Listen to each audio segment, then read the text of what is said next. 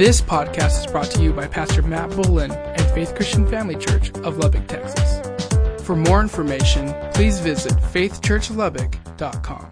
Well, good morning. We're sure excited to be here, and I'm excited and blessed that you guys would come and join us on a Sunday morning. We love people here at Faith Christian Family Church, and we're sure glad you guys are here with us.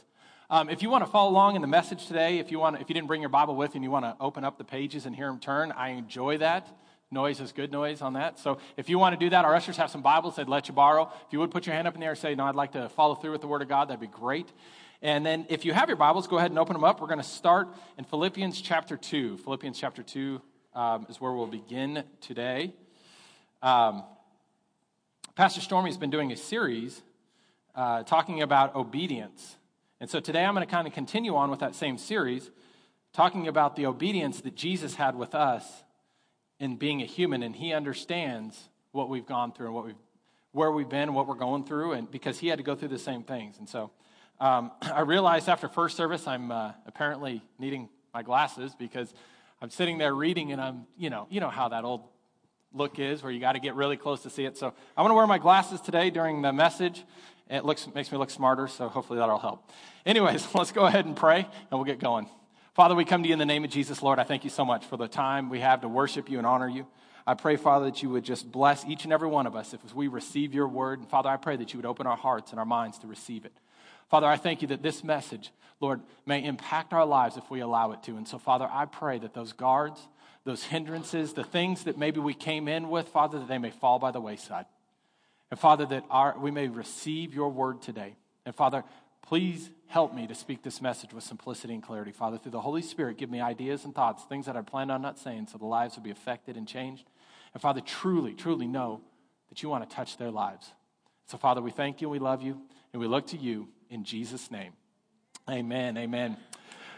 Well, I like to do this. For those of you that like to go ahead of the game, I used to be a youth pastor, and when I was a youth pastor, they always used to I'd have like sheets for them to fill out. And most of the time, right when they got in, they tried to figure out all the answers ahead of time.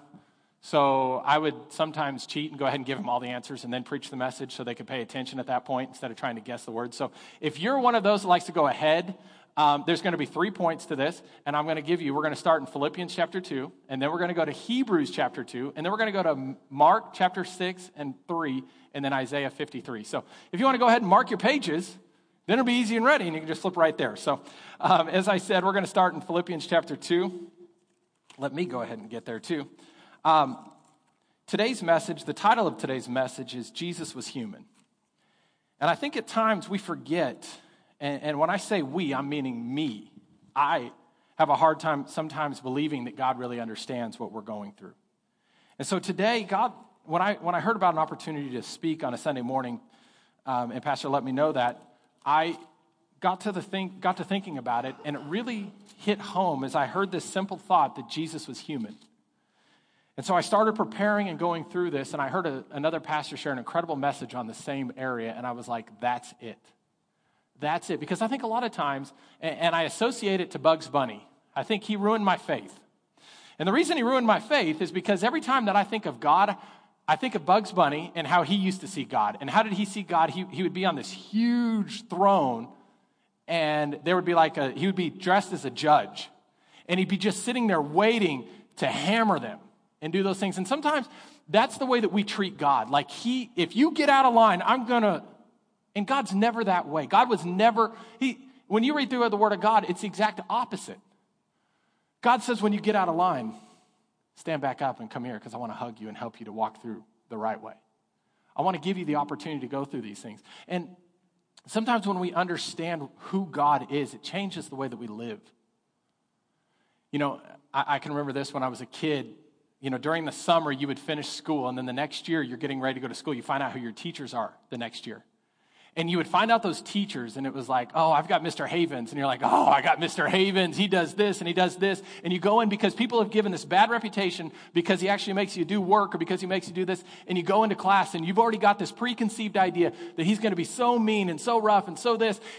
And then you get in there, and you're like, I love Mr. Havens. He's awesome. You know what he lets us do? He does this, and he does this, and he does this. And then we realize very quickly that we have a preconceived idea, notion of who he was before we ever got to know him. And I think at times that's what we do with God. You know, one of the most quoted scriptures nowadays is, John 3:16 is the most quoted, but then they go back, do not judge me, lest you be judged. That's what people say because they don't want to be judged for what they've done. But you got to understand, God wrote that scripture so that we could understand we're not judging the person, we're judging the fruit. But people don't want to be judged because they think judges are bad. How many have ever sat in their car after they got pulled over by the police going, yes! Oh my gosh, that's exactly what I wanted today. I am so excited. I woke up this morning thinking, if I could get pulled over for speeding today, that would make my day. I am so jumping out, giving hugs to the police officer going, yes, I'm so glad I got to meet you. This was my goal. Oh, I've already done it. What a great day. No, what's the first thing that happens when you see those red and blue lights behind you? Dang it. Why did they get me? Hopefully it's more around those words and not other words that you use and actions and thoughts that cross your mind. But you know what? At times, if we don't have the right idea about those police officers, listen, those police officers are a blessing. They're a blessing in our life. When they catch us doing something wrong, that's because we did something wrong, not because they're wrong people. We got to believe and understand that they are good people. I had a police officer I was talking to the other day, and he said, he was talking about jobs, and he said, if I was to give anybody a job to go into, he said, I'd tell them to go be a fireman. He said, why? He said, well, because nobody in their right mind has ever yelled at a fireman for saving their house. When they see the fire truck come, what do? They run and give him hugs. Thank you so much, you saved me. And I look at that and I'm thinking, here these police officers are trying to protect other people. They set the speed limits so that we don't go too fast, so that we don't hurt people. But I'm in a different situation. We have a preconceived idea about the police officers, and that's what I want you to understand. Not that that's on my message. That was free. And so we can do those things. But I want you to understand that they're a blessing in our life, just like God is a blessing in our life. God never takes anything away from you that is a blessing. God only enhances blessings. But we've got to trust him as we walk down this path. And so here we are, Philippians chapter 2, verse 5. It says this. It says, your attitude should be the same of that of Jesus Christ. Verse 6, who being in the very nature of God did not consider equality with God something to be grasped. Now, I like this because when I read that scripture right there, this is what comes to mind. Sometimes when we get authority, we abuse that power. Or we get power, we abuse it. You will go down and you will worship me and you will do this and you will do that. But that's not the way that God was. It says that he was in the very nature of God, but he did not say that is something that you strive for. We keep reading right here. It says, but made himself nothing, taking the very nature of a servant, being made in human likeness. Being made in human likeness. He was exalted at the highest at this point. Listen, he was next to God. He was there when the world was created.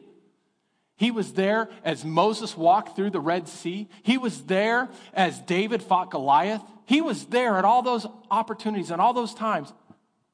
And he could have easily said, you know what, God, if they're not willing to serve us, Dad, if they're not willing to serve us and do what they need to do, let's kill them all. Let's just get rid of them. We'll just keep the ones that are good. But he realized, you know what they need? They need an example. They need somebody to show them how to do this. They need somebody to show them that you can win in this battle. You can win in this fight. You can win as a Christian. You can win. Verse 8, and being found in the very appearance of man, he humbled himself and became obedient to death, even to the cross. What it comes back down to is this, is that Jesus set up a path for us. 1 Corinthians 11:1 says, follow the example as I follow the example of Christ. God set that up so that we could follow and that we could understand that we can do this. We can do this. On our own, we can't do this. But with God, all things are possible. I can do all things through Christ who gives me strength. It's a choice that we make, and Jesus came down to show us that you can do it.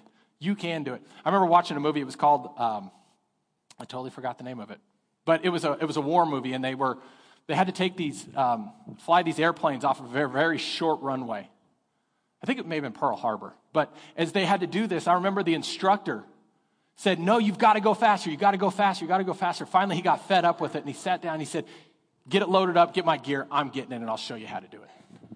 And I think that's what Jesus kept saying. He said, guys, you can do this, you can do this, you can do this, you can do this. And he said, finally got tired and said, you know what, I'm going to go show them that they can do this. I'm going to go show them that they can be a part of these things.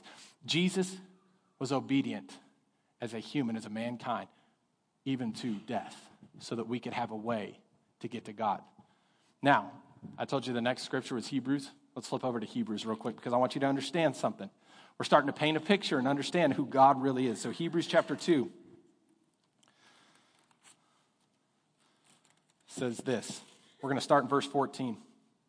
This is speaking about Jesus right here, and it said this: since the children have flesh and blood, he too shared in their humanity, so that by his death he might destroy him who holds the power of death, that is the devil. What he's saying there is, listen, he chose to become a man in human flesh and form, to go through the things that we go through to show us that we can do it.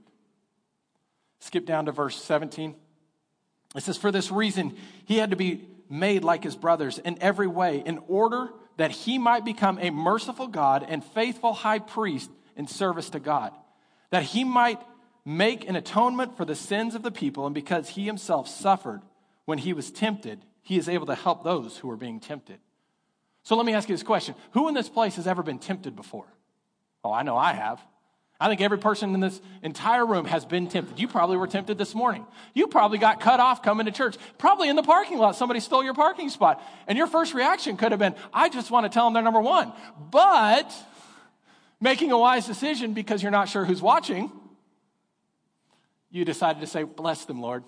Bless them the way that we want, and we're going through all those things. Well, you know what? We all deal with temptation in our life. We all deal with those different things. And that's what Jesus is telling us here, is that he was made in just in the exact same flesh and blood that we are. He was born of a virgin, raised by a mother and father, had brothers and sisters, went through all the same things that we went through. But a lot of times we forget that he had to go through it because we're thinking, well, he's just God. He can do it. But it said that he left the very nature of God and became man. Meaning he was God, but he lived as a man. He didn't live as God being a man. He lived as a man being a man. And that's what it comes back down to, is we have to understand that Jesus didn't settle for the illusion of identifying with us or connecting with us. He came down to this earth to live as a man. And I want you to understand this, because when you start to identify with somebody, it changes the way that you look at them, the way that you view them. So, for example, I like talking to parents of older kids. One, it gives me hope because I know they're not going to be that bad if I hear the stories that they tell me. Some of my favorite stories are from just different families within the church who have told me about the crazy things their kids do. And I look at their kids today and I'm like, oh, good.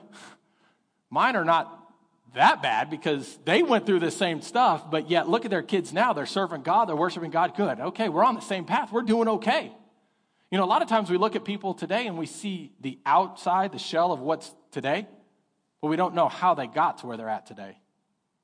But it's good to hear the stories, because what happens is you start to connect.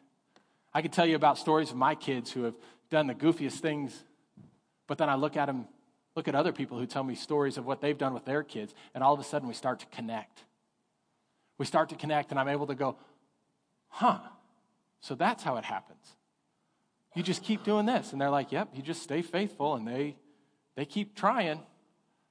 They'll learn, and they'll keep doing those things. And it helps. We connect in those areas. It's the same way if, say you're a cancer survivor, and you go in, and whatever that cancer may be, maybe you're sitting at a table of a bunch of new people. You just don't know them yet. Maybe it's at work or something like that. And somebody makes a comment about how you've been feeling. They're like, oh, you know what? I'm doing really good. I've got my energy back. And somebody says, well, what happened? They said, well, I just fought this battle of cancer.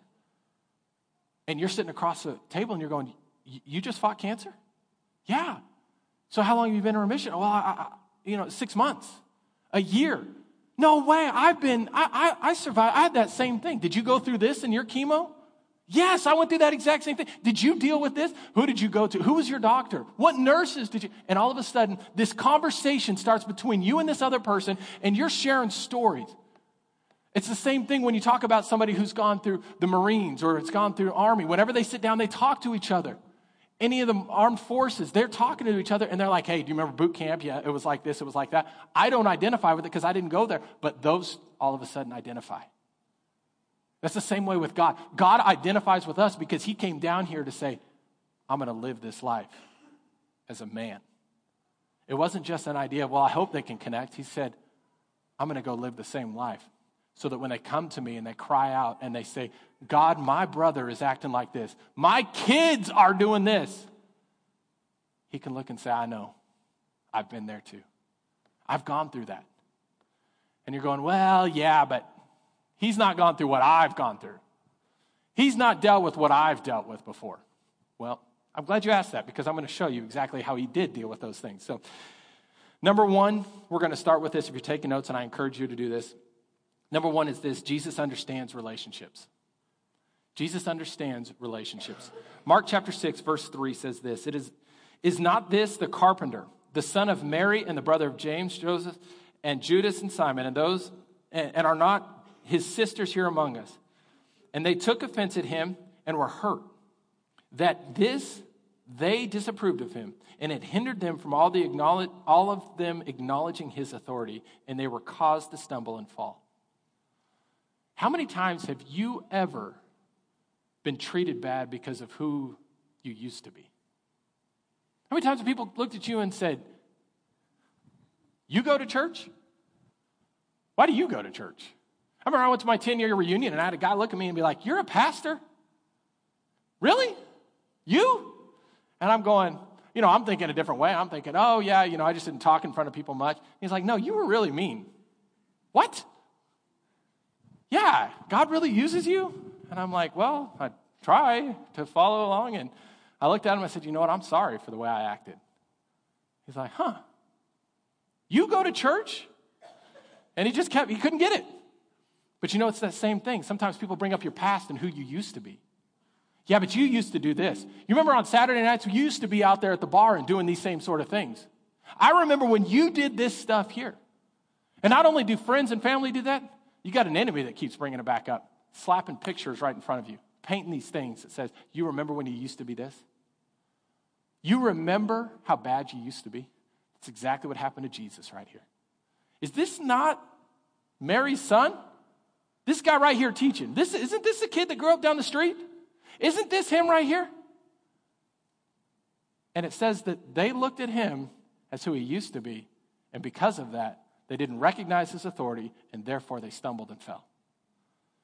Jesus understands relationships. Not only that, Jesus understands brothers and sisters. It showed that he had 4 brothers and he had sisters. They didn't list the sisters at that time, so we know that he had at least 2 sisters. So he had to deal with the bathroom in the morning. It was a fight. It was a race to see whoever could get in there. Not only does he have to deal with 2 sisters, he's got 4 other brothers that are still trying to get in the same bathroom. That place had to stink. He had to deal with all those things. He had to deal with those guys that are, we're going to pick on this guy. We're going to do this. We're going to do that. He grew up with all those same things. So for those of you that have brothers and sisters that maybe aren't serving God, the Bible only refers to 2 of Jesus' brothers who served God wholeheartedly. And it took them years to get there. You got to keep trusting and believing. The Son of God. Now, I don't know if his whole family got saved. All I know is of those 2. But you know what? That gives me hope.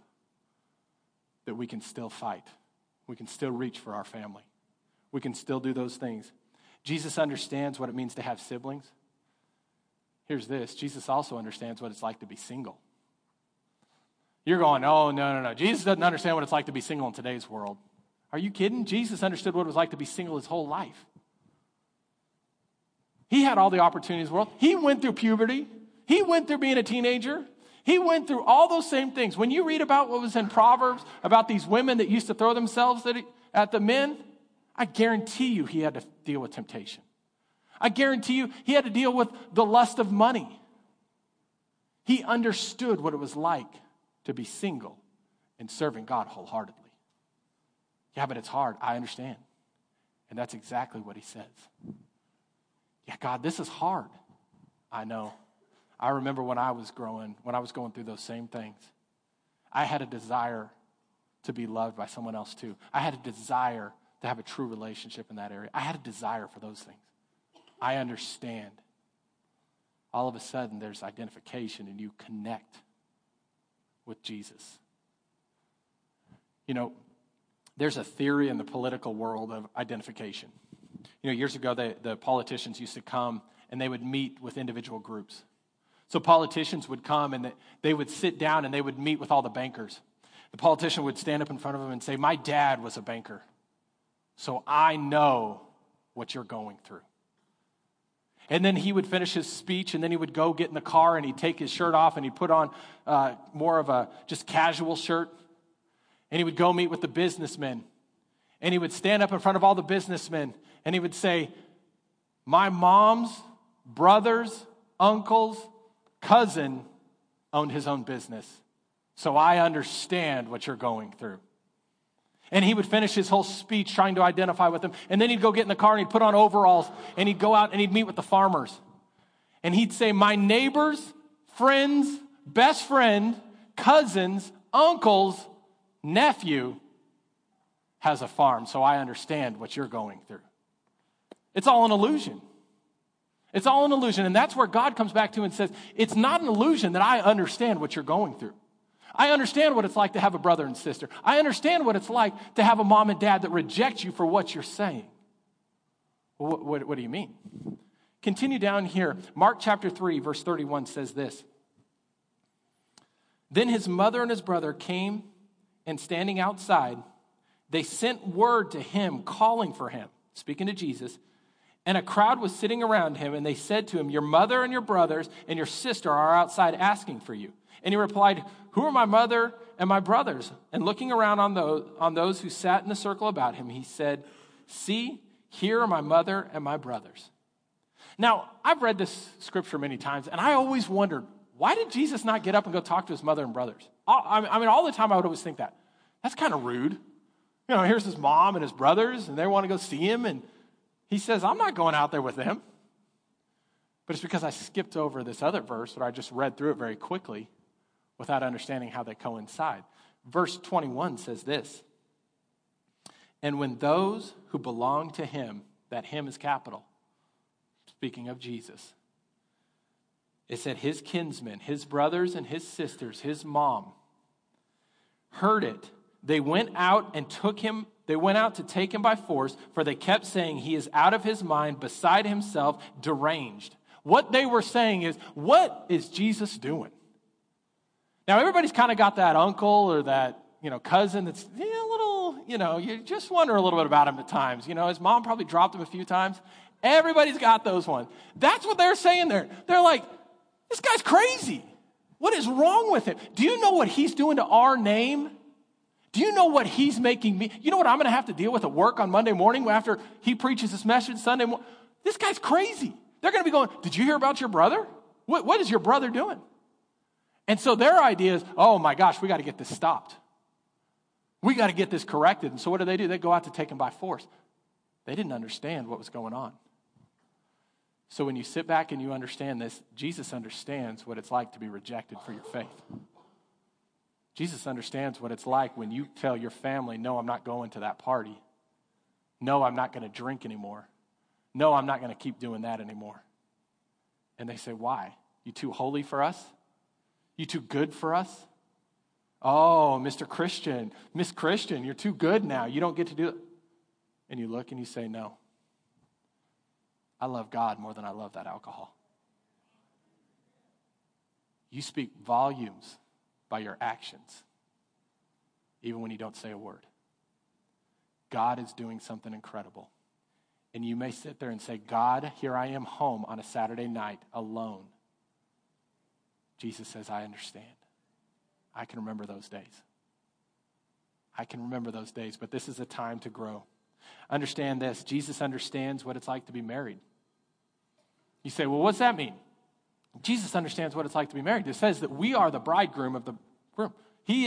We're married to Jesus. We are married, the church, the body. We are married to Jesus. We are connected to him. He is helping us to grow. But not only that, he not only understands what it's like to be married so that you can cry out and say, God, what did you do to me when I married this person? Do you know who this is? What did you, here I prayed about it and you brought me this? You know, you've all thought that probably, except my wife. Yeah. Anyways, but not only does he understand what it's like to be married, he understands what it's like to be married to an unfaithful spouse. Well, what's that mean? Has anybody walked away from the church? Has anybody ever disregarded what God has asked him to do? And yet he still continues to love us. So you can look at him and say, God, I don't know how I can love anybody who's done this to me. He can say, I understand. I've been there. Here's how we do it. And you walk through a path and you walk through an understanding that God changes you forever. Jesus understands what it's like to have disobedient children. Well, what's that mean? Well, if you looked in the mirror, because every one of us are sons and daughters of God.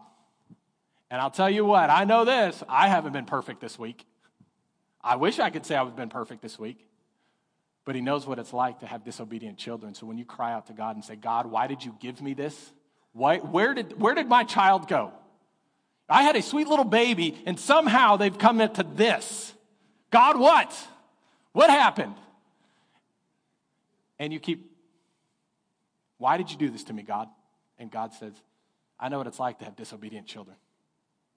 I understand. I've been there. I know that. I got that. I see that. And a lot of times they're like, whoa, hold on. Look in the mirror first. That's too close to home. We're not going to talk there. We're not going to get there. So we're going to keep understanding these things.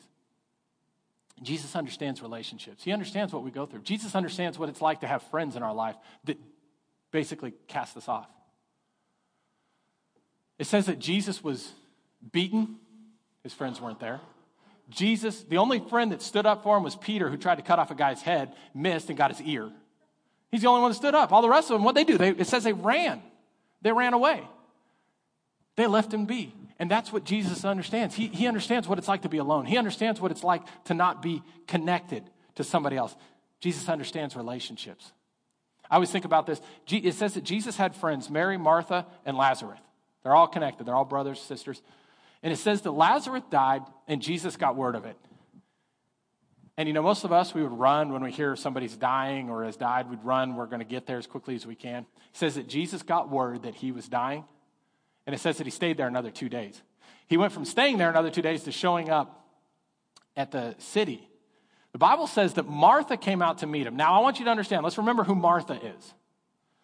God will kind of walk me through some things and help me to understand a little bit more about Martha. Martha was the one that was in the kitchen preparing dinner for the whole group that was there listening to Jesus' sermon. It was the potluck. They were going to have food afterwards. And so she's in preparing all this food.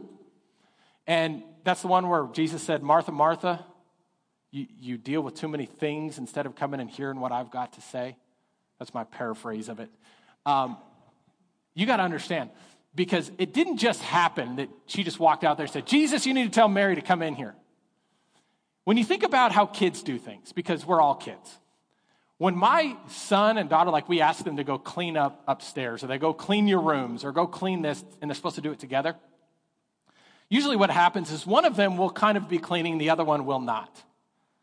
And what's the first thing they do? So say my son is cleaning, his name's Cade, and my daughter's name is Taylor, and Taylor's not helping clean. So what's Cade do? Cade goes, Taylor, come here.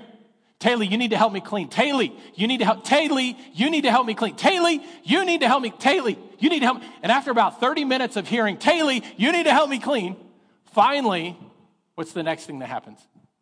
Mom, Taylor won't help me clean. And you're like, Taylor, get up there and help her clean. And you're working through all this stuff, and you better do this. Well, that's kind of what happened with Martha and Mary. Martha probably went out there and was like, taps Mary on the shoulder. Hey, I need your help in the kitchen. She's like, and so she walks back in the kitchen, does some stuff, realizes she's not there, walks back out. It's like, hey, Mary, can you come help me? I need your help in here. And she's like, yeah, I'll be there in a minute. And she goes back in, does some work, goes back out. Mary's not out there, probably kicks her this time. It's like, come on, I need your help. Goes back in. She's not there. She goes back out and goes, Mary, get out of here. And starts yelling, going back and forth. That's what probably happened. They're going through all these things. And finally, she got so fed up that she goes up. She interrupts the whole service and goes, Jesus, That woman right there, Mary, I need her help. Can you send her in the kitchen with me so she can help me? Dad, I need your help. You need to get this person to... And that's when he looked at her and said, Martha, Martha, this is the more important thing, not the work. It's about the obedience. It's about receiving what God has. It's the same thing here. So, understanding who Martha is, now we get to Lazarus' death. Martha hears that Jesus has come into town. I always used to think of Martha as being a sweet lady, which she probably was really sweet. But she's just lost her brother. After she sent word to God. How many times have we prayed to God and not received the answer that we thought we should receive? What's our first reaction to God? God, I'm so sorry that I missed it on what I was supposed to do. Nope. God, I prayed. You said if I will ask, I'll receive it. God, I prayed, I asked, and I wanted to receive this, and I didn't get it. Why didn't I get it? Why is this, God, that you don't answer my prayers? God, why didn't you do this? Our first reaction most of the time when we don't get what we want from God is anger. Who do we become angry at? It's God. Because he didn't do what we wanted. Martha and Mary sent word to Jesus, and he waited 2 days. Martha meets him as he comes into town, and it says, Jesus, if you had only been here. That's how I used to think of it, but I think, Jesus, if you had only been here with that little crooked finger right in this, and got the look, that mom look that everybody, he knows. He had friends who treated him different because he didn't do what they wanted him to do. So you say, but God doesn't understand. No, God does understand. God understands what it's like to be alone with no one. Jesus understands it. For years, it helped me to understand that Jesus, he really just wanted to show us the way. He wanted to give us the example to say, I can show you how to do this. That's what it comes back down to. Number 2 is Jesus understands work. Jesus was known as a carpenter because he took up his father's trade, which was carpentry. Now, carpenter back in the day is a lot different than the carpenter today. They didn't have DeWalt power tools to help them do what they wanted to do. They had these things called hands and rocks and hammers and picks and chisels and some type of screwdriver. I don't know if they had the Phillips screwdriver back then or the flathead. I don't know. They had something. They had all these different things, but you know how he did it? He did it with his hands. He understands what it's like to work. When you're out there in humidity and heat and stuck in an attic or you're stuck on a yard or you're doing this thing and you're like, God, this is so hard. And he says, I know. I remember building things for people. Not only that, Jesus understood how to work. He understood what it was like to be a business owner. He understood what it was like to run his own business, have all the stuff on him, to have that stress and everything that went with that. Not only that, Jesus knew what it was like to do work for people. And not only people, but so-called Christian people who you look at and think, you just stole everything that I just did. You didn't pay me. You didn't do what was right. You just stole it. Jesus dealt with people. Good Christians and so-called Christians. Good people and so-called good people. He dealt with everybody so that he could sympathize with you when you cry out and say, God, I don't know why this happens the way that it does. It's about a choice that we make to receive what God has for us. You can always, always cry out to Jesus about what's going on. The last and final one, number 3, is this. Jesus understands pain. Now, there's a lot of different pain and things that we can go through in this life. But the thing I want you to understand about this pain is we're only going to cover 2, emotional and physical pain, and briefly cover those for time's sake. We all go through pain in this life. Every one of us have dealt with emotional and physical pain, whether it be severe physical or minor. We've all had to deal with it. Same with emotional. We've had to go through those. We've had to all go through a healing process. Jesus went through those same things. Isaiah 53:5, or 53:3, we're going to start there. 53:3 says this, he was despised and rejected by men. A man of sorrow and familiar with sufferings, like one from whom men hide their faces. He was despised and we esteemed him not. Talking about Jesus the whole time. Verse 5 says this, but he was pierced for our transgressions, he was crushed for our iniquities, and punished. The punishment that brought us peace was upon him, and by his wounds we are healed. And that's what it comes back down to, is we understand Jesus went through some incredible suffering for us. Jesus was despised, mocked, rejected for his job, for his ministry. They rejected him. The pastors of the church, the pastors of that day rejected him because of who he was. You think he got hurt by the church? Literally. I mean, he got beat up by them. He got physically removed from the church. He's gone through those things. He was mocked because of his birth. He was called illegitimate. People didn't understand. When he was placed on the cross, there was a sign that was placed above his head that was mocking him. It said, the King of the Jews, mocking who he was. Basically saying, this is your king who's sitting on a cross. See what happens to kings who don't obey what we want? Jesus was tortured literally to death. Jesus understands physical pain, and you can talk to him about those things. When you've got a broken arm or a sore body part or something that's not working the way that it should, you can cry out, and God says, I know. I understand. And he can encourage you and help you walk through the process of healing in that area. Jesus understands emotional pain. Matthew, Mark, and Luke, those three books are written in a different time frame than the book of John. They're the four Gospels that talk about the life of Jesus. The first three books talk about the birth of Jesus and then talk about his final year of ministry. So it shares a bunch about what he did in his final year. That's why when you read Matthew and Mark and Luke, you'll see a lot of similar stories. Jesus walking on water, feeding the 5,000, different things like that you'll find in different areas, different perspectives. But the book of John, you're going to find different stories and different things that happen with Jesus, different miracles that are and not any of the other three. And so when you go back and study it, here's how it all took place. Matthew, Mark, and Luke were written. And then John read those. And he said, those are good. Those are really good. That is exactly what, you guys did a great job. But then he asked the question, what about the first 2 years? Remember when we did this? You remember when we did this? And he started to write about it. And so he wrote the book of John, and that's why you read different things in the book of John than you do anywhere else. But I want you to understand this, because there's something significant that comes out that I don't think many of us have ever found out before. In Mark and Matthew, Jesus is referred to as the son of Mary.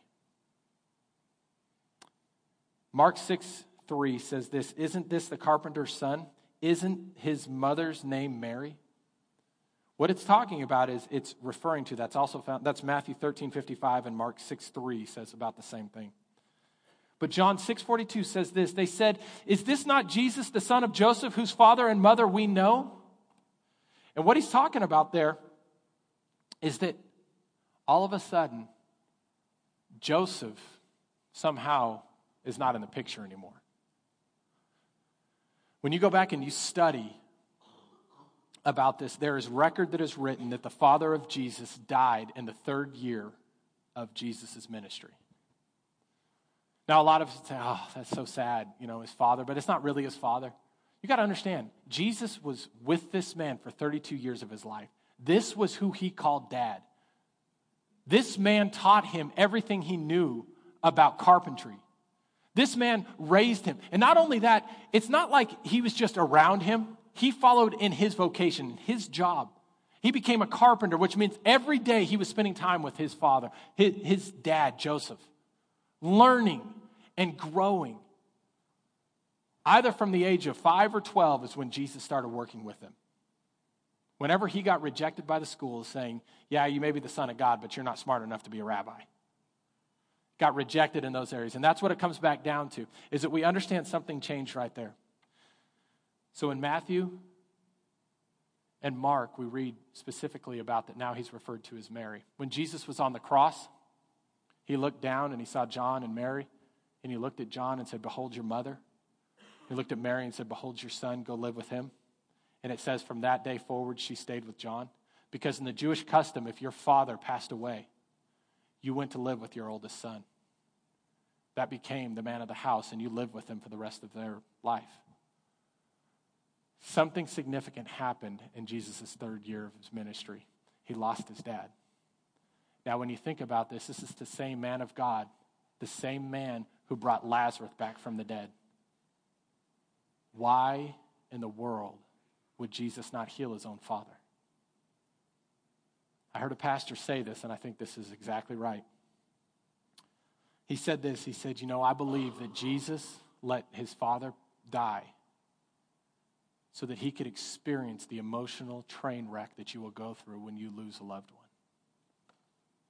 So that when people cry out and say, "God, I don't know why this happens. Why did I lose this? Why did I lose my mom? Why did my dad have to die? Why did my best friend have to die? Why did my son or daughter have to die?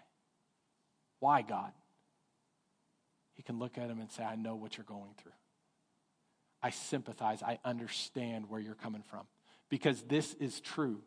Jesus is so real. And I think at times we get caught up in thinking he's a far-off God instead of a God who's standing right here. Thank you for listening today. For more information, please visit faithchurchlubbock.com.